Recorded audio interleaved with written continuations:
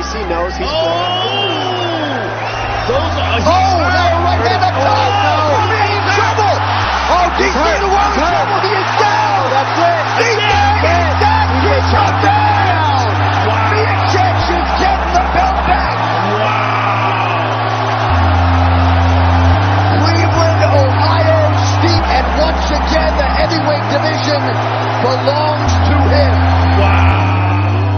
Talking Cleveland Browns football with the best fans in all of SB Nation. All the doubters. All the doubters.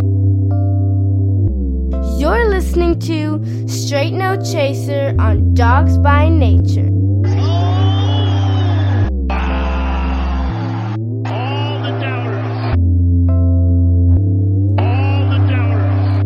My Dogs by Nature brothers and sisters, I hope this transmission finds you well. My name is Thelonious7 and you're listening to Straight No Chaser on Dogs by Nature. Ahead on Straight No Chaser, we're going to be getting into the value of coaching, kind of talking about Freddie Kitchens and how he's the perfect man at the perfect time. We'll be talking about the realms, the player realms, the coaches realm, the GM's realm, and the ownership realm.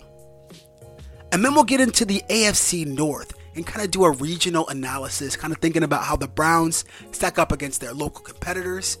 And again, how the Browns stack up against themselves, doing the top 5 Browns on offense and on defense. At Straight No Chaser, I'm committed to bringing you the straight truth. And the straight truth for this week is very simple. And it is that America needs Cleveland. You know, I'm not really a fan of combat sports, but I was watching the Twitter feeds of Hollywood Higgins and Demarius Randall, a few other guys, and I noticed they were talking a lot about the work of Stipe Miocic and praising the city of Cleveland. And so, against, my usual inclinations, I went and checked out this fight. And when I saw it, I must say that the battle that I witnessed was nothing short of amazing. And when it was over, I understood why in the clip that I had at the beginning of this show, the announcer spoke the name of my home city as soon as he witnessed what he'd seen. You see, Stipe Miocic represented Cleveland. He was surrounded by doubt. He was fighting against history, and it looked at one time really bad. But somehow, some way, through grit, through determination, and through an unwillingness to accept what appears to be your demise, when it's time, you're ready. And it's not a swagger. It's not something silly. Instead, it's a deep confidence. A competitive focus. That's Cleveland. And the Browns know it. Browns like Myles Garrett. Browns like Demarius Randall. The Cleveland and Stipe Miocic inspired them. And that same Cleveland is being spread around not only in this arena, but also on the baseball field as well. Baker Mayfield, of course, spread that same Cleveland spirit to I call him Trevor Linder. Why am I keep doing this? It's that NHL hockey thing. To Francisco Lindor on the Jumbotron when he shotgunned that beer. Changed the game. And he's about to find that is Baker Mayfield. He's about to define what Cleveland means for this generation. There's no question in my mind that America needs Cleveland. And I mean that in the broadest sense. Cleveland is the antidote for everything that's wrong with sports in America. There's a deep level of inauthenticity that permeates everything in sports. Cleveland cuts through all of that. It's not about watching the tape, finding a scapegoat. It's about being accountable. It's about working with that passion and fighting with that focus. America needs Cleveland.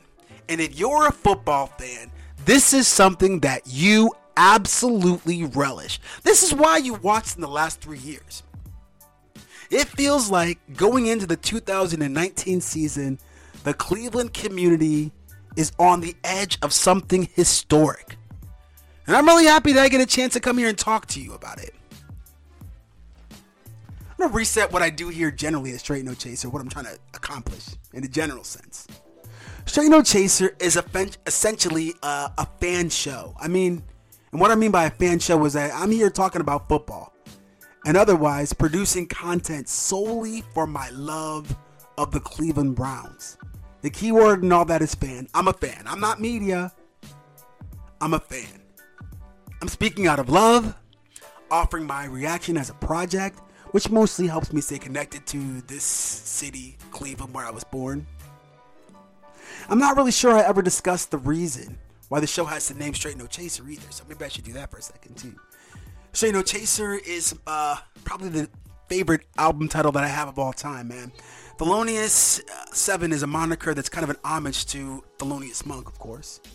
And initially when I started this show, I wanted to have it to be a show where I focus on a lot more jazz, but kind of got away from that as I've gone forward. But, there are certain reasons for that too.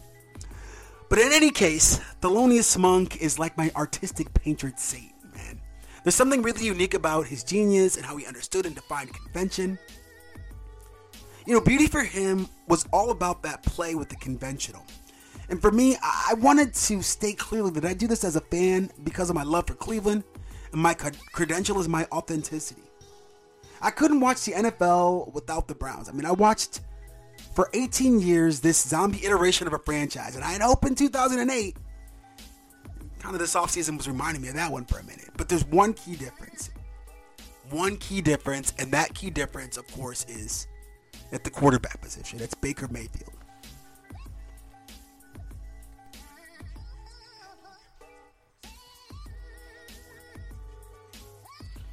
Now, I gotta reset my position on Baker Mayfield.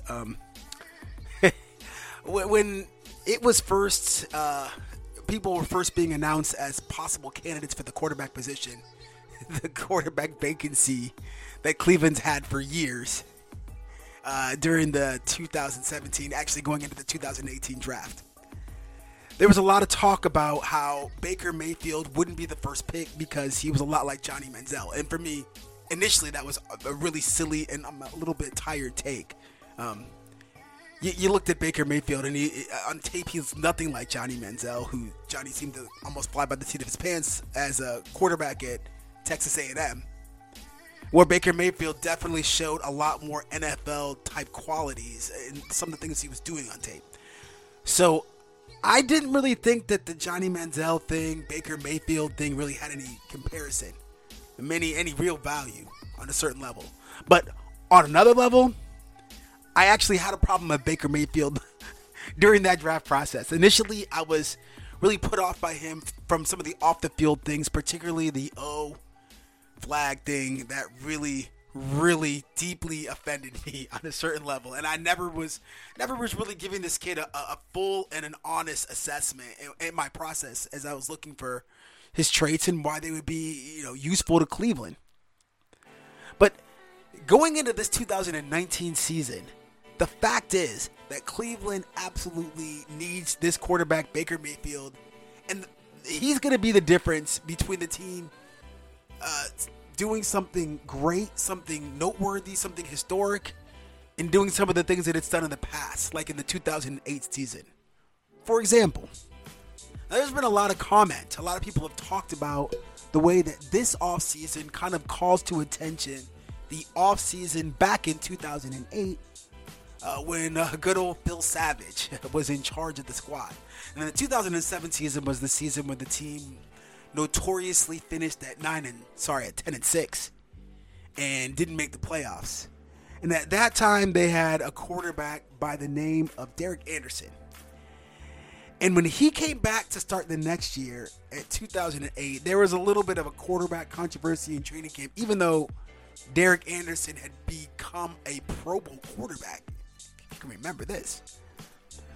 There was another quarterback in camp who the Browns had spent a number one pick on. It was Brady Quinn. And when Brady Quinn and Derek Anderson tangled in camp, it was the old adage that you have 2 quarterbacks, you got no quarterbacks. And that's what happened going into the 2008 season. It was a very disappointing year, to say the least. And the same kind of a situation bore itself out again in the 2014 season with Brian Hoyer. He'd come out, of course, he had the injury in 2014. In 2015, he's coming out with another young quarterback that had been drafted in the first round at the same spot, obviously, as Brady Quinn, and that's Johnny Manziel.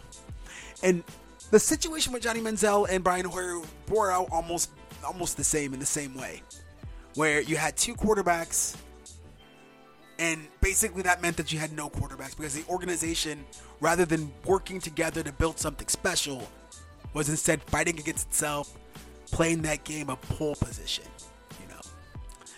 So for me, having a guy on the roster in 2019 like Baker Mayfield, and it's just one guy, and that was the first round pick, and it's just this guy. This is the cat we're going to build around. That's what I think bodes so well for this organization at this time right now. I really think that going into this season this fall, having the dude representing our city is going to mean that the expectations are going to be even higher and that there's an even better chance of us doing something that's absolutely amazing this offseason or during this football season. So we talked a little bit about Baker Mayfield and how cool he is and how amazing this situation has been since he's been in Cleveland. Baker Mayfield is kind of the epitome of the effect that the players have on whether or not you have a winning organization. And for me, I always want to go back and talk about these realms of football that kind of dominate the way that the game is working on a lot of different levels. So for me, I would say there are 4 different realms, 4 different fields in which the football game takes place in the NFL. On the lowest realm, there's the players realm. That's the realm that you tune into on Sunday to see the action. You see the action on the field between this player and that player. All the stuff that's associated with players is happening on a certain low realm of understand. It's the players realm, the bottom of the chain, where everything goes on. The value of the players goes on in this area. Now, above the players there's the coaches, these guys who sort of organize and unify player talent and marshal this and get it into something that's, something that's able to be used to go ahead and to form a strategy to attack another team or something like this. In any case, the coach's realm is something that I really want to talk about in this show a little bit more than other shows.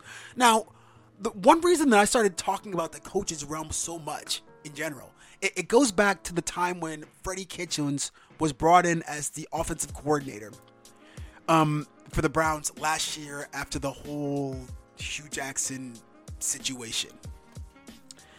Once they brought in Freddie Kitchens as the offensive coordinator, I went back to the beginning of the year when they were interviewing all of the position coaches, and I sat down and I watched Freddie Kitchens as the running backs coach for the Cleveland Browns, and he had an incredible piece of information. And basically, when you listen to him back then, even then, he has that same folksy charm, that same honesty, and the same disarming character that you come to understand with Freddie Kitchens. Even then, it was like that, looking at him then. But it's different when you're kind of the guy behind the guys, like off stage, off to the camera, off to the side, and when you're the man in charge. It's definitely a different thing. But it's somehow refreshing to see that the guy's still the same guy. It's still the same guy back then, and you can tell that he was the guy before he came to Cleveland, the same guy, and he's still the same guy now that he's the coach of the Browns. And for me, I really think that it's interesting to see what Freddie Kitchens is representing for the coach's realm. For me, Freddie Kitchens, and this is a really funny comment. There was the comment a few weeks ago about the offensive line coach, the ex-offensive line coach with the big belly, who was commenting on the Browns and saying that he should never been released by Freddie Kitchens, and Freddie Kitchens dissed everybody, and that Sam Peasy had really done the best job of the coaching, and Freddie Kitchens is just lucky and doesn't really get benefit where benefits due. Well, listening to all of that rampage, all that talking, Freddie Kitchens had one of my favorite responses. And that's that Freddie Kitchens said that it wasn't about the coaching. It was about these players. These players are the ones that made the difference. And for me, I think that the tenure of Freddie Kitchens is literally going to be about that. It's going to be about the return of the players' prominence in this organization. That no longer is it going to be some high and mighty scheme brought to heaven, brought to earth from coach whatever or not scheme. It's not Air Coryell, or it's not, some traditional tried and true system that has always worked, that will always be able to beat every other scheme. It's not something like this anymore. In some ways, what Freddie Kitchens represents is an empowerment of the players from the players' realm. And this is what I'm really excited to see what happens this time coming up. You saw Baker Mayfield make some controversial statements in the last few weeks. And one thing that I really appreciated about Freddie Kitchens is he kept his cool, he kept his demeanor, he kept his calm. But what he did is he did not throw this guy under the bus. He was like, you know what? This is our dude. This is our guy. I don't want him to change. This is how he is. This is who he is. Can you imagine our previous coach saying the same things? I really could not imagine that for even a second. I feel like Freddie Kitchens is a breath of fresh air because he wants to empower the players to be who they are instead of marshaling them or shoehorning them into a scheme that may or may not fit what they best do. So I'm excited for Freddie Kitchens. I feel like he's the perfect man at the perfect time. Definitely the perfect man at the perfect time.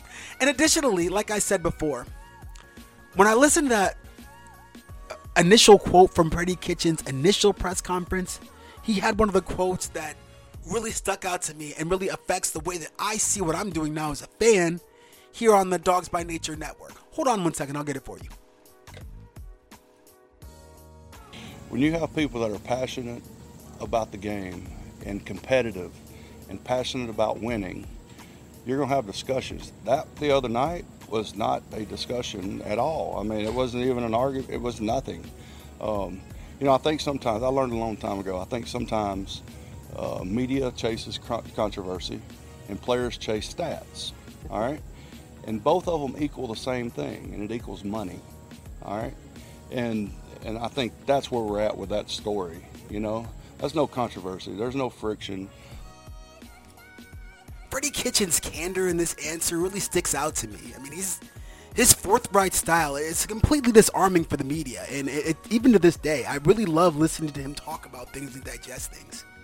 Now, the specific part that I like about this quote, I'm going to play it for you again right now. Media chases controversy and players chase stats, all right? And both of them equal the same thing, and it equals money. Players chase stats, media chases controversy. I'm going to focus on the media side for a second. When I heard this quote, I really started to think about the NFL hierarchy in a different way. And I thought about how media kind of fit into this role. Now, media is not a part of the hierarchy as such. It is something that stands outside of the hierarchy in the same way that the fans are outside of the hierarchy as well. But the media is concerned about sharing information and actually finding ways to monetize information.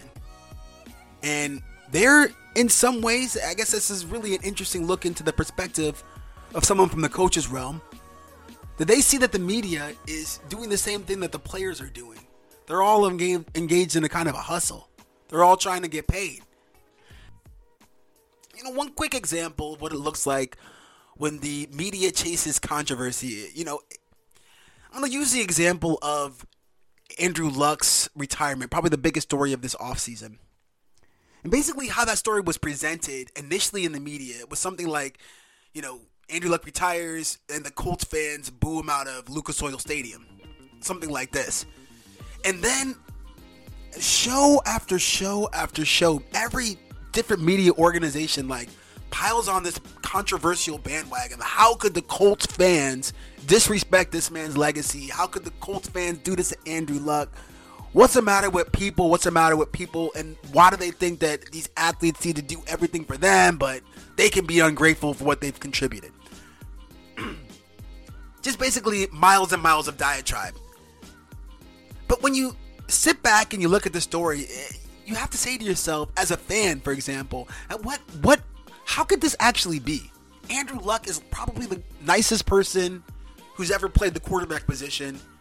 There's no way that fans who saw that guy play for 7 years were like, you know what? I want to boo you right now that I hear that you're retiring, and I want to have the attitude that these people on the TV are going to portray us as having. I was like, for me, that doesn't even make any sense. And when you go back and you look into this situation a little bit more, you start to see that that controversy, in some ways, was actually caused by the media. Shefty released that story like at halftime of the game at Lucas Oil Stadium. The timing of that release literally caused the situation. That's why it happened. It happened because of what Schefter did. And in the end, that's what it is. It's they monetize that controversy. They monetize the fact that you're going to want to find out a lot more about why these fans would be doing something like this, and you're going to want to read more about it. And I did. I was totally into this story for a while. And then it occurred to me. Think to the last time this happened. Think to the last time Jacoby Brissett was brought in as a quarterback of the Colts.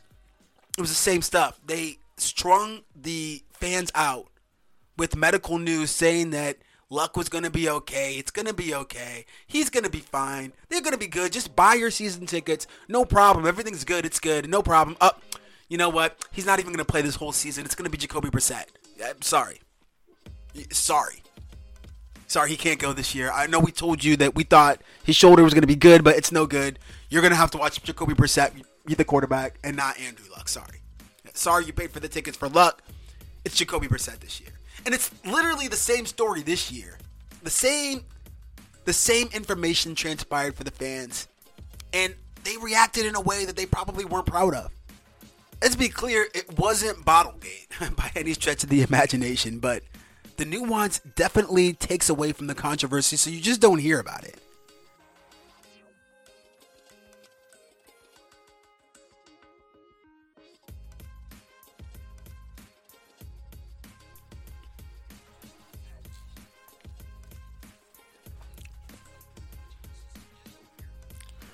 Ultimately, I want Straight No Chaser to be a place where that nuance can be explored a little bit more. I guess. I don't know.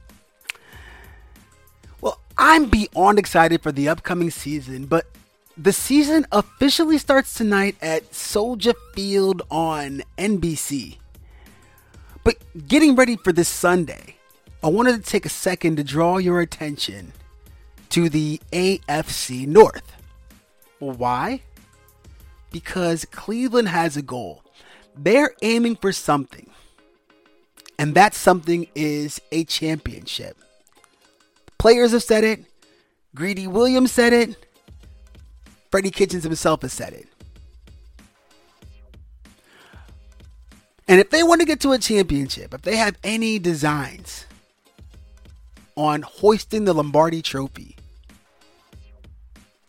they're going to get there, as they say, one play at a time, one series at a time, one snap at a time. That's what they're going to do. But as they're doing this, they're going to be aiming for some lofty goals. And the first of these checkpoints will occur in week 4, when they battle the Ratbirds in somewhere in greater DC, Delaware region area-ish country. I don't even want to say the name. But when they get there, and I really hope they're careful when they go there. But when they get there, they're going to begin round 1 in what could be an epic saga of battles for supremacy in the AFC North. The quickest way to the playoffs and to the Lombardi Trophy is through the AFC North, and Cleveland has got to get there first. And as fans, we can swoop into the GM level. We can grade the progress of these groups, see where they are. You see where they finished last year. Baltimore finished in first place, winning the division. And then there was Pittsburgh and For the first time since I can never remember, Cleveland was not in last place. And in the end, from the GM level, these guys are 32 players at a poker table playing for only one chip. And they got two tools to play with. One of the tools is free agency. The other tool is the draft. As far as free agency goes, I think it's pretty clear that Dorsey won free agency by a pretty big margin. He didn't really lose people he didn't want to lose, and he added a ton. Pittsburgh and some other guys lost some key people, and Cincinnati, had a tough time with free agency as well. Don't really add. As far as the draft goes, though, I really feel that the greater Delaware region was very well served by their GM. Did an excellent job. And you can see the kind of team that Baltimore wants to build with the draft. And I feel like they won it in terms of this way, in terms of the volume of talent and identity that they were trying to pursue. I feel like Baltimore did a great job in this draft. Cincinnati was a sneaky second. I would say Pittsburgh third and Cleveland fourth, obviously without the draft capital. But Greedy Williams and Mac Wilson look like they're going to be contributors this year.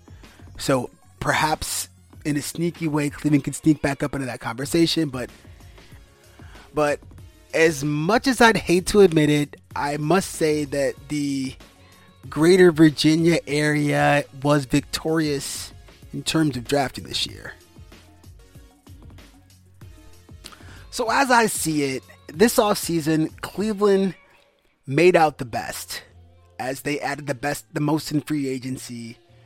They were still fairly productive in the draft. And I just think in terms of how they ended last year, the 7-8-1 team, to the team going into the season in 2019, I think they made the biggest leap of all the teams. I would say that Pittsburgh didn't lose as much as they, didn't lose so much. And I think that through the draft, they were able to add a key piece, and they may have been able to keep afloat or maybe even slightly get better. Maybe addition by subtraction, if you will. Cincinnati, I would say, looks like they got worse. But Baltimore, that's the key question. You don't really know what happens with Baltimore. You have Lamar Jackson, and it's like such an enigma to kind of try to think of him. You think about how the Browns have been built. And what I wanted to do now was kind of go into the coaching realms position, to kind of look at things from Freddie Kitchens' perspective. See how the teams stack up to each other. Overall in the AFC North, I would say you have to value the offense slightly more than the defense. That's just like a general football thing. I think that offense is a little bit more important than defense in valuation because football is ultimately a game of possession, and you can control the game in this way.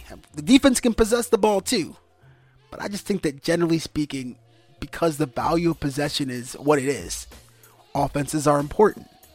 And then if you divided wins into, if you divided one win into 10 pieces, I would say the offense would get 5 pieces. The defense would get 4 and special teams would get 1. And of these 5 pieces, the quarterback should get half of the offense's value. So about 25% of the total share of a win should go to the quarterback play. So as you're breaking down the AFC North and looking at this, you have to realize the importance of quarterback play to AFC North production is huge. And that's why when you rank these quarterbacks in the AFC North, this is basically what you're doing in terms of ranking the teams. You're basically saying the biggest chance of winning falls on the shoulder of my quarterback. And right now in the AFC North, if you're going into it as a blind owl without a heart or a soul, you're going to pick Pittsburgh to be in first place because they've got Ben Roethlisberger as the quarterback. And he, over the years, has proven to be a successful competitor in big moments. Time after time again.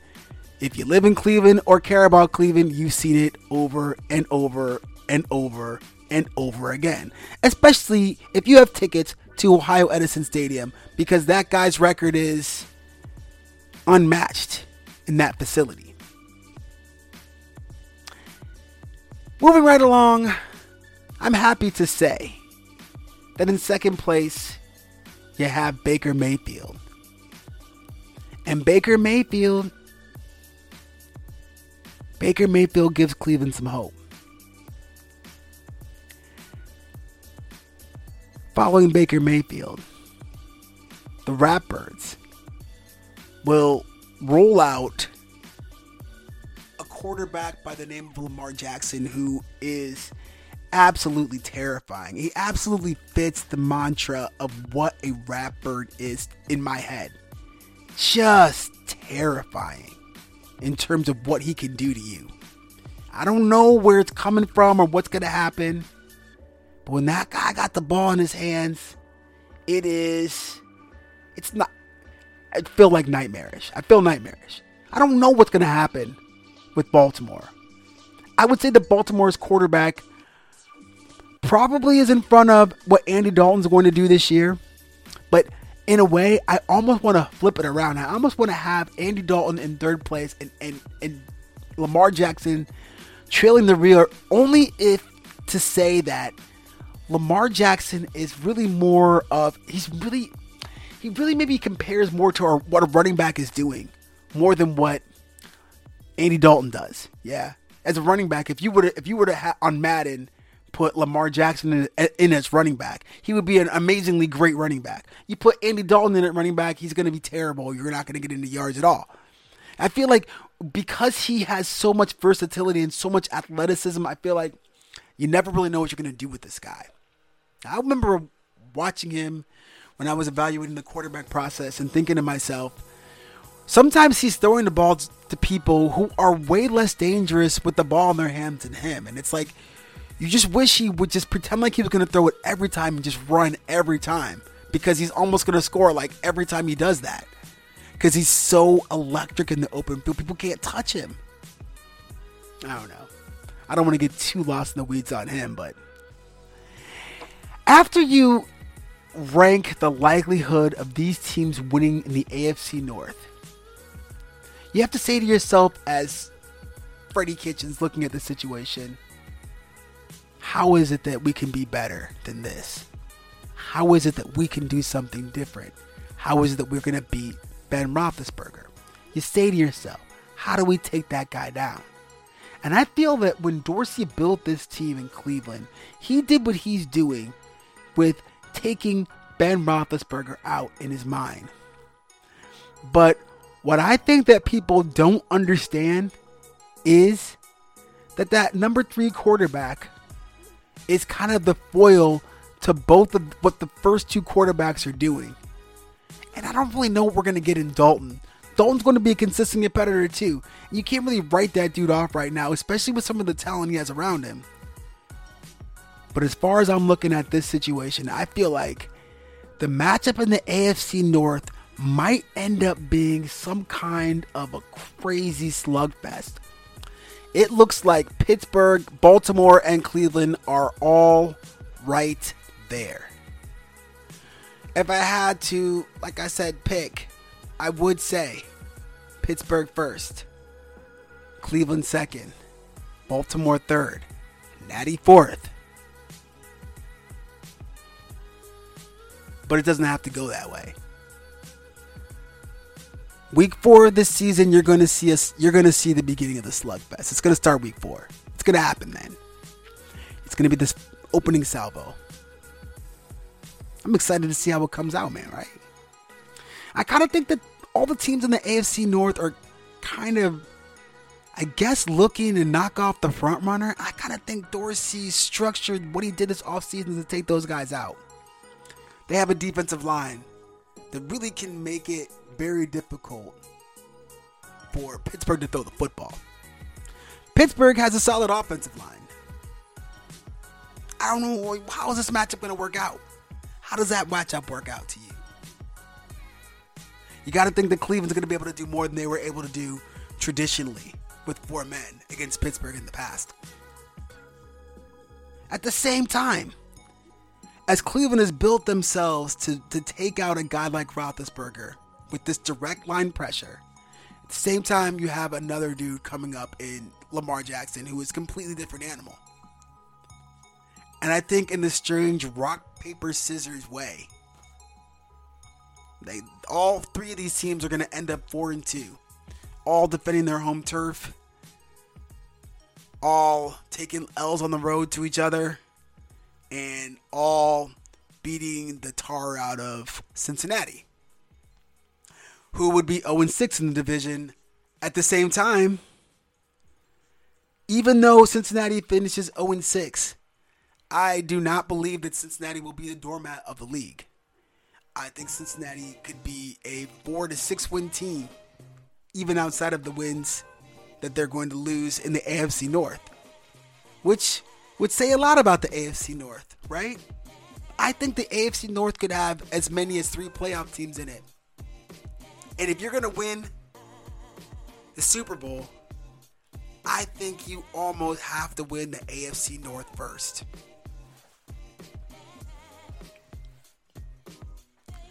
So let's look at the Browns a little closer through a little bit of a deeper lens, the microscope lens, and see what this team looks like in terms of its own identity as it stacks up on offense and defense. We'll start with the defense first. Good old Myles Garrett. He is definitely the best player on this defense. And I used to say that it wasn't close, but it's close this year. It's actually really close. There's a lot of good players on this defense.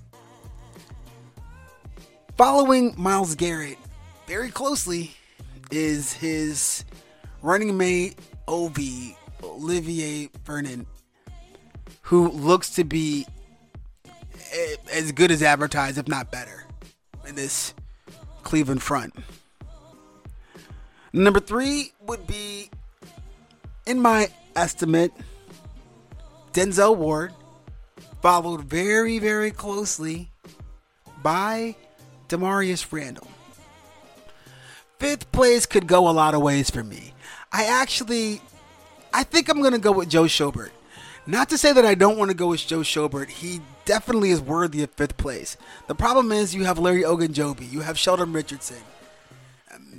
Kirko, are you going to say him? I don't know. Are you going to say Money Mitch? You might say Money Mitch. But for me, this is where I am with the Browns right now. The Browns are going to be a team built from the inside out. They're going to be a defensive team that's built on their defensive line presence. But on offense, how do you see their top 5 being? Is first place Baker Mayfield? Absolutely. Where's second place? Well, second place for me, and this is just me. Somebody might not agree with me now, but I would say going into the year, I would say second place is Nick Chubb. I don't think after the year he had, given the lack of opportunities for the beginning of the season, this kind of a production curve, to me, looks like the second best player on the offense. Now, after this, it's definitely Odell Beckham Jr., although we haven't seen him play in a Browns uniform. It's him. You know, it's kind of silly to say this because, like, Odell Beckham Jr. could be really ranked at the top in a way, right? He could be the best player that's on the team. He's historically great in terms of his early production. But then so is Baker Mayfield, right? But then so is Nick Chubb, right? So I don't really know where to stay, except for to say that I saw Nick Chubb do it last year, and I think that that's where the value is right now. We'll see. We'll see.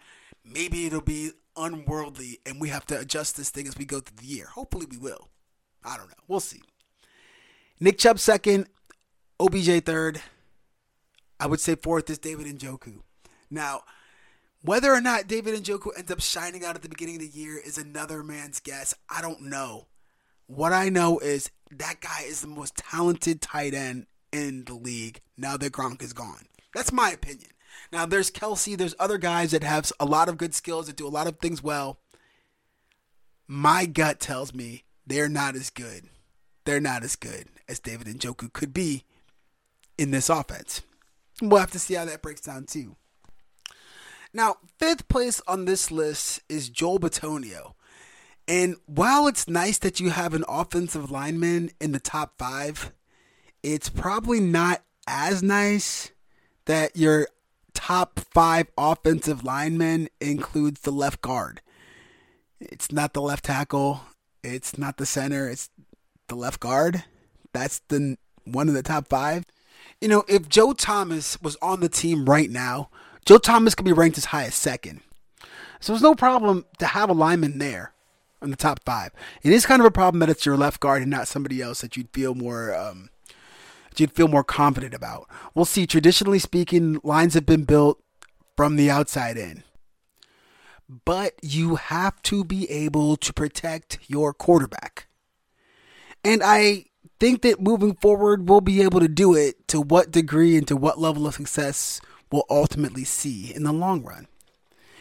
Okay, now I'm about ready to wrap this show up, but as I do, I would be amiss if I did not give you my actual win total prediction for this team for the 2019 season. And it's going to be this. I would say for me, the team has a floor of 9 wins, probably a ceiling of 13 wins. So I guess my prediction would oscillate somewhere between 11 and 10 wins. And in this case, I'm going to oscillate downward and go with a 10-6 total. Now, 10-6, I would say, is good enough to make the playoffs. It should be good enough to make the playoffs. I hope it's good enough to make the playoffs. But you never know. But 10-6 last year would have been good enough to win the AFC North outright. And in a slugfest like I'm anticipating this year, 10-6 might be enough to do it. You never know. But personally, I would like to see Baker Mayfield tear the roof off that ceiling. And with that, we'll put this one in the books. Thanks for taking time out of your busy schedule to make the Dogs by Nature Network a part of your day. I hope you guys have an enjoyable weekend leading up to the Browns game Sunday. I'm going to be on the threads on Dogs by Nature and on Twitter at Thelonious72. This Sunday's game's going to be an epic one with the Titans. I'm predicting a Cleveland victory. I don't really have totals, but the Titans are going to get taken to the woodshed. Enjoy your Easter eggs and enjoy the weekend. Take care.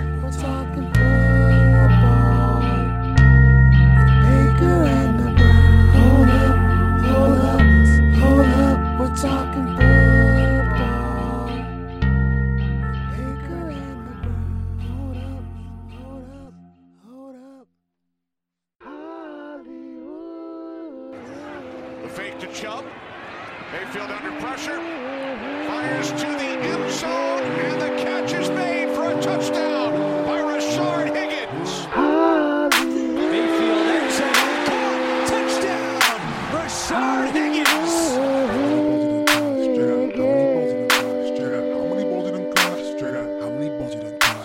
How many balls did he caught? A lot. How many corners he taught? A lot. Does he line up in the slot? A lot. How many routes do we got? A lot. How many times did they count? A lot. Time did they count in them out? A lot. How many times they walked the carpet, taking it into the house? A lot. Chip on the shoulder, yeah, you know what that means. He was the 5th round pick from the Sashi regime. Move the chains, looking clean on America's team.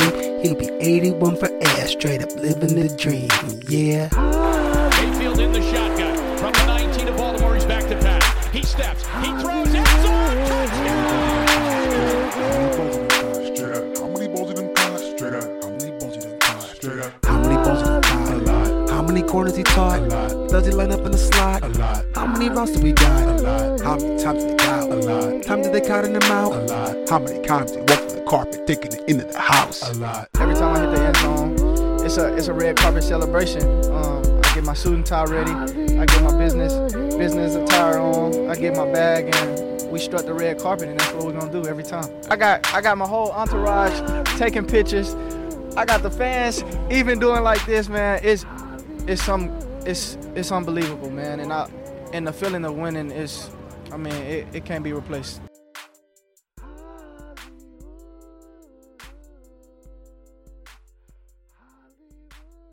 on 4th down, and Gillen takes it and left foots it down the field. And look at this, way back, and it bounces away from Chester Rogers inside the 10-yard line, and it's going to be touchdown by the Browns at about the 9.5-yard line. He hit it from his own 2.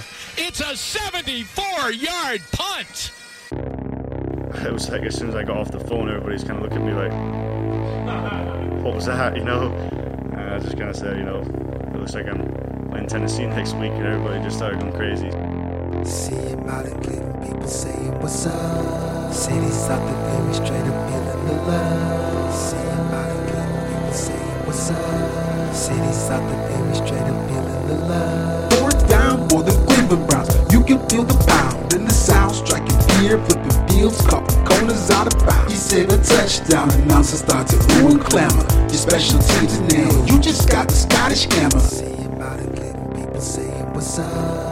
Gillen's punt taken inside the 40-yard line, and with some room up the right side, a nice return and an even better tackle by guess who? He ain't no pretty little kicker. Scotland's what he's reppin'. He's called the Scottish hammer. He is Cleveland's secret weapon. No pretty little kicker. Scotland's what he's reppin'. He's called the Scottish hammer. He is Cleveland's secret weapon. Started playing rugby back when he was a pup. Popped a couple footballs working out at Pablo. Odds stacked against him, but he never gave up.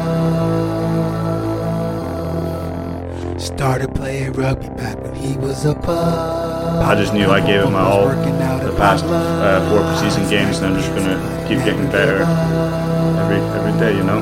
Take it one snap at a time. He ain't no pretty little kicker. Scotland's what he's reppin'. He's called the Scottish hammer. He is Cleveland's secret weapon. No pretty little kicker. Scotland's what he's reppin'. He's called the Scottish hammer. He is Cleveland's secret weapon. See him out in Cleveland, people saying what's up. Cities out the very straight up feeling the love. See him out in Cleveland, people saying what's up. Cities out the very straight up feeling the love. Oh my God!